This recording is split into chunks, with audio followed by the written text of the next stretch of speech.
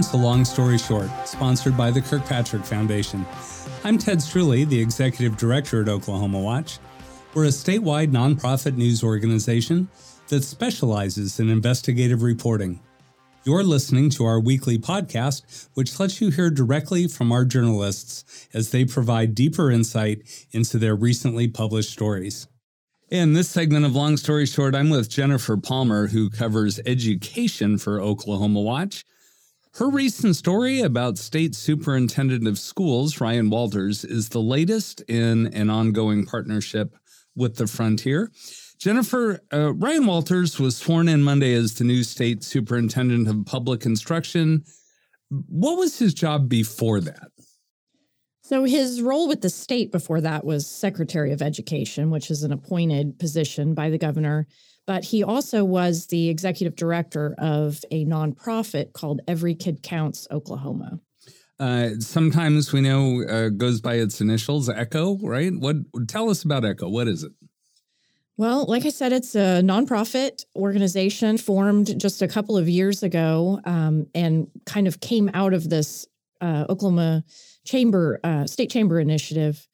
And, mostly what they did was advocate for school reform legislation.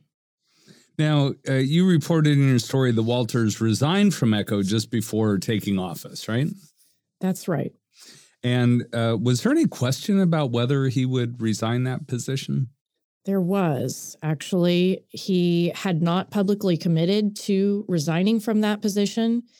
And there was this vote, which was actually what we were reporting on up until the resignation. In December, the nonprofit board of ECHO voted to keep him as executive director until they could find a replacement. That vote was somewhat controversial. It was 3-2. The two board members who voted no quit after that vote. And, they at the time, they could have voted to put in an interim, which is what they did on Sunday. But instead, they voted to keep him indefinitely. And it really looked like those roles would overlap. Can you tell us a little more about that vote and the circumstances surrounding it? Well, I wish we knew more. ECHO is a nonprofit. It's not a public entity, so their agenda's not public. Their meetings aren't public. We have been trying to contact those board members for several weeks now to find out more about what happened there. What we know is it was 3-2. The 3 was to keep him, in that position indefinitely. Would it have been a conflict of interest for Walters to keep the job at ECHO while serving as state superintendent? There are certainly many people who think so. There is an AG opinion that says, that we were looking at that says state officers cannot be paid by another entity. And that was what it was looking like. He receives a salary from ECHO as executive director or did. The goals of that organization really overlap in concerning ways with what he was supposed to do or what he is supposed to do as state superintendent. A lot of what ECHO did was, push for policies and legislation that would send public money to private schools. The job of state superintendent is to oversee the public schools. Well, what is next for ECHO? Well, 2 board members left, so they're down to 3 board members. It was reported in the Oklahoman the other day that 2 staffers quit, possibly related to this celebration, this party or event that they were having to recognize Walters as the new state superintendent. So they still haven't come out with their legislative goals for 2023, even though the session is about to start. So I don't know. We'll have to see what happens. Well, and Jennifer, just one more question, maybe for context, you could refresh our memory a little bit. You mentioned that ECHO kind of grew out of a state chamber initiative at one point, but didn't it sit relatively dormant for a while where they only had to file the IRS postcard, their revenues were below the threshold for a number of years, kind of until they hired Walters, right? And then the organization grew rather suddenly, as I recall. Yeah, so that was kind of a different nonprofit that they had formed. The State Chamber Initiative was called Oklahoma Achieves, and they actually wound that down, but kind of moved the purpose into another nonprofit that had sat dormant, that they then changed the name and turned it into ECHO. And that changing the name and turning it into ECHO kind of coordinated with Walter's arrival. Was that right? Right around there? Pretty much. He did serve as executive director of Oklahoma Chiefs for a very short time. The former director is Jennifer Monies, and she came on to ECHO as a board member. So there is that overlap. All right. Well, thanks, Jennifer. You can read Jennifer's story about ECHO and Ryan Walters' departure as its executive director under some circumstances that have raised a couple eyebrows before his swearing in as state superintendent of public instruction on our website, oklahomawatch.org. While you're there, be sure also to subscribe to Jennifer's weekly newsletter, Education Watch.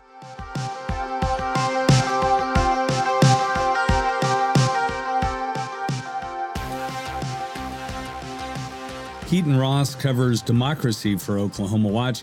In his latest story, he reported on one lawmaker's proposal to set an end-of-the-year deadline for the state to fully launch online voter registration. Keaton, when did the state legislators approve online voter registration? That happened in 2015, so we're coming up on 8 years now of the legislation passing, and yet it's still not doing what it was fully intended to do. It's funny, David Holt, who was in the state senate at that point, was the bill's sponsor, and he's now gone on. He's better known as the mayor of Oklahoma City now, so it's taken quite a while. What are some of the benefits of having an online system? I think just the biggest one is convenience. You know, at this point in 2023, so much of what we do is virtual, ordering food, doing whatever. And so just being able to have a system where you can do all of your voter registration online without having to print off a form or mail it in, that sort of thing, certainly helpful. Most states at this point have it. So just the convenience can lead to higher civic engagement in a lot of cases. Why has it taken so long for the system to be fully launched here? There have been a lot of technical difficulties. The way the bill is written, it's required for the application online to be cross-referenced. You need to have like a state ID, and it has to be cross-referenced with the Department of Public Safety's system, and building the infrastructure to do that has taken quite a while, and there's been a lot of hiccups with that. So trying to get that in order has dragged it on. Now, you mentioned most other states already have an online registration system, and that we've been working on it for 8 years. How far has that caused Oklahoma to fall behind in the national picture?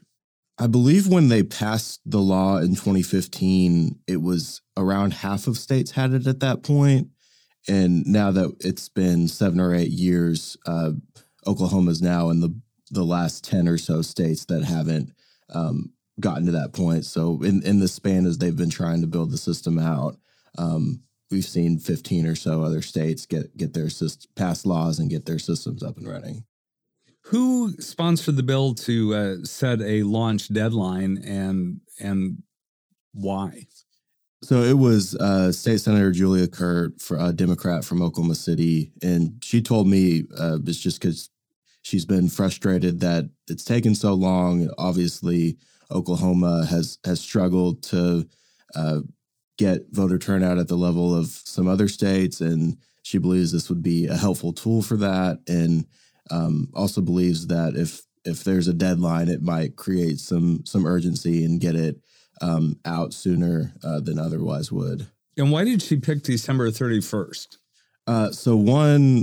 She told me that that would be a good day because if you're trying to launch it, say, in March when the 2024 presidential primaries are, or during another, closer to the 2024 election, you might see a higher surge of people. And if there are any issues that come up that might be more difficult to deal with, rather than launching it kind of in a period between elections where you might not get the same surge coming at the same time, and you can work that out. So that was what she told me. Well, you contacted the state election board to talk about Kurt's bill. What did they have to say? They basically said that, we want this, we're excited about this, but putting a deadline on it could jeopardize security. If you're going to put something out there, they want it to be well tested and withstand any kind of issues. And they told me that there are in the process of testing the final round of the system. Of course, at this point, the first round was being able to change your address online, view a sample ballot, fill out the form online, but you have to print it out and deliver it to your county election board. That's kind of the final step we're talking about. So that they are testing that final step, they tell me, but they're concerned that if there's a deadline that could cut some corners and not be the best product. Are there any indications so far about the likelihood of Kurt's bill passing? We're still very early in the process. The session doesn't start for another 3 weeks or so. The bill filing deadline is next week. So obviously it has to go through committees, and there's the question of if it will even be assigned to a committee to be heard. Obviously with the Democrats having a slight minority in the legislature, it can be difficult to even get to the point of getting a bill on a committee. But it will be something to watch for sure. All right. Well, thanks, Keaton. You can read Keaton's story about Senator Kurt's bill to get Oklahoma's online voter registration system up and running sooner rather than later, as well as all his other work on the topic of democracy in Oklahoma on our website, oklahomawatch.org, where you can also subscribe to his weekly newsletter, Democracy Watch.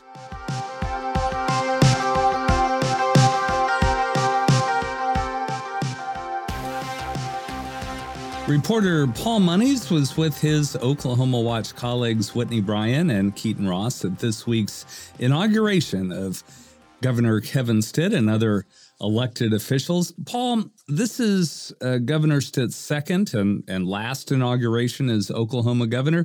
Give us a quick recap on how he got here. That's right. Yeah. So Governor Stitt ran for election last year and had some primary opponents in June, took care of those pretty handily, and then faced former Republican Joy Hoffmeister in the November election. It was a pretty contentious campaign. The polls were kind of all over the map, and there was a lot of dark money spending in that campaign, hammering Stitt on some of the scandals in administration in his first term. But he ended up winning by 13 points in November. He ran on his caretaker of the economy coming out of COVID, budget surpluses, and education changes. And what themes did Stitt touch on in his inaugural speech? Yeah, so his speech was kind of broad strokes of themes that he's stuck with in the campaign. I mean, he's campaigned on being the top 10 state, which is an aspirational goal, he's admitted, but still something he wants to take care of in several areas. He also talked about the state's turnaround in its finances. He took office and we had several years of down budgets and budget deficits and shortfalls. We've now got surpluses. He's also talked about his focus for the next 4 years in terms of the economy, education changes, and a focus still on liberty and limited government. How did this ceremony compare to the one 4 years ago? Yeah, so 2019, it was a pretty chilly day for that inauguration. The first time around, it was very cold. Everyone was wearing blankets on the stages. Luckily, there was no precipitation or any other weather. This time, it was bright and breezy and very windy. In fact, there were several times before the ceremony, chairs were blowing over before people were seated on them, so they had to kind of make sure they were back up before the crowd came out to the stage. This time around, too, also he kind of he stuck to kind of themes that he ran on and governed under, rather than kind of the new guy on the block in 2019. It was kind of a fresh-faced businessman coming on the scene. He's now got 4 years of a record and experience and is a little bit more realistic about what he can do in terms of governor. Any surprises at the inaugural? Not any huge surprises. Some people were kind of interested to see that several tribal leaders did join him in the audience on stage, and he noted their presence, although didn't really go into detail about some of the strife he's had with some of the tribes over some of the issues with the McGirt decision and other issues on tribal gaming compacts. There were some lighthearted moments. There was some songs and by some of the local schools around the state. And it was a big focus for this time around, too, was he had a big education focus. He called out several schools in attendance with their students there and had some songs by the Santa Fe South Choir, as well as towards the end of his speech, there was a flyover by the 138th Fighter Wing from Tulsa in the Air National Guard. And that took a lot of people by surprise. That wasn't back in 2019, that didn't happen. Now, there's always some talk after a speech like that. What did the Democratic leaders have to say? That's right, yeah. So the Democratic House Minority Leader Cindy Munson has started basically put out a press release saying that she hoped to work together with the governor.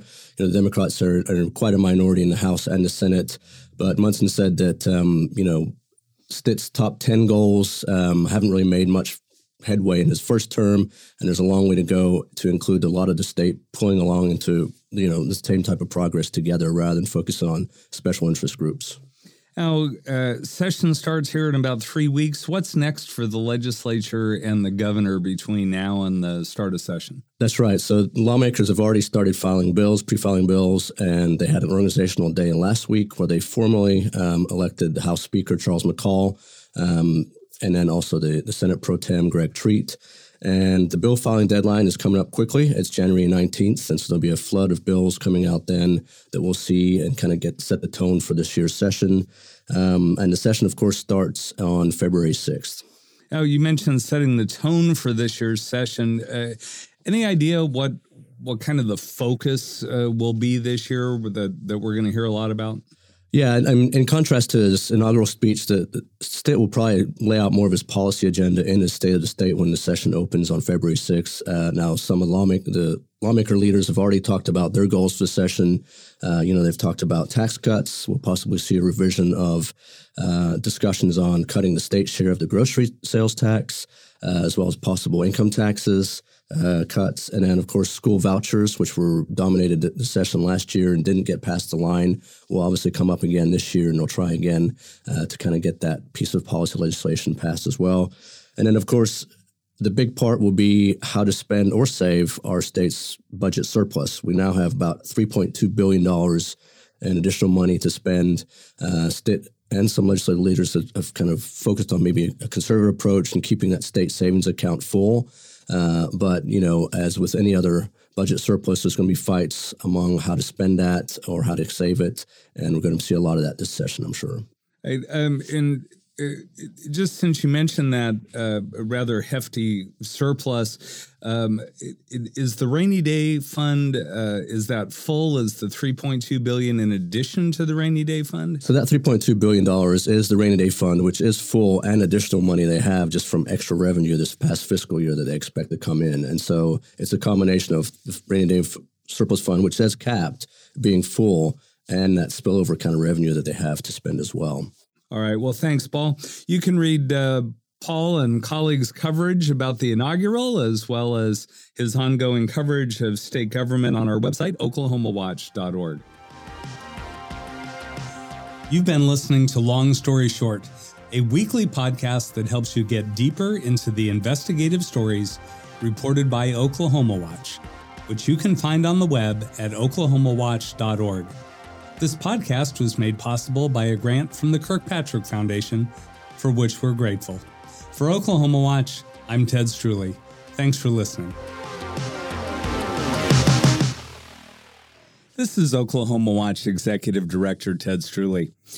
During the months of November and December, Oklahoma Watch is eligible for a matching grant from the Miami Foundation under their Newsmatch program.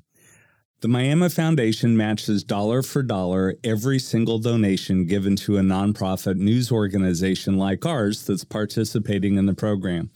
That means that if you donate $5 a month, we get a match for $60. They match the entire year. If you can offer $10 a month, they'll match the whole year's worth $120. For $50 a month, they'll match $300.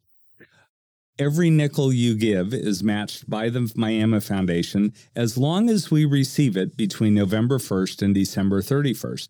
And as a bonus, if you happen to be a brand new donor, we get an additional grant if we reach 100 new donors in the last 2 months of the year.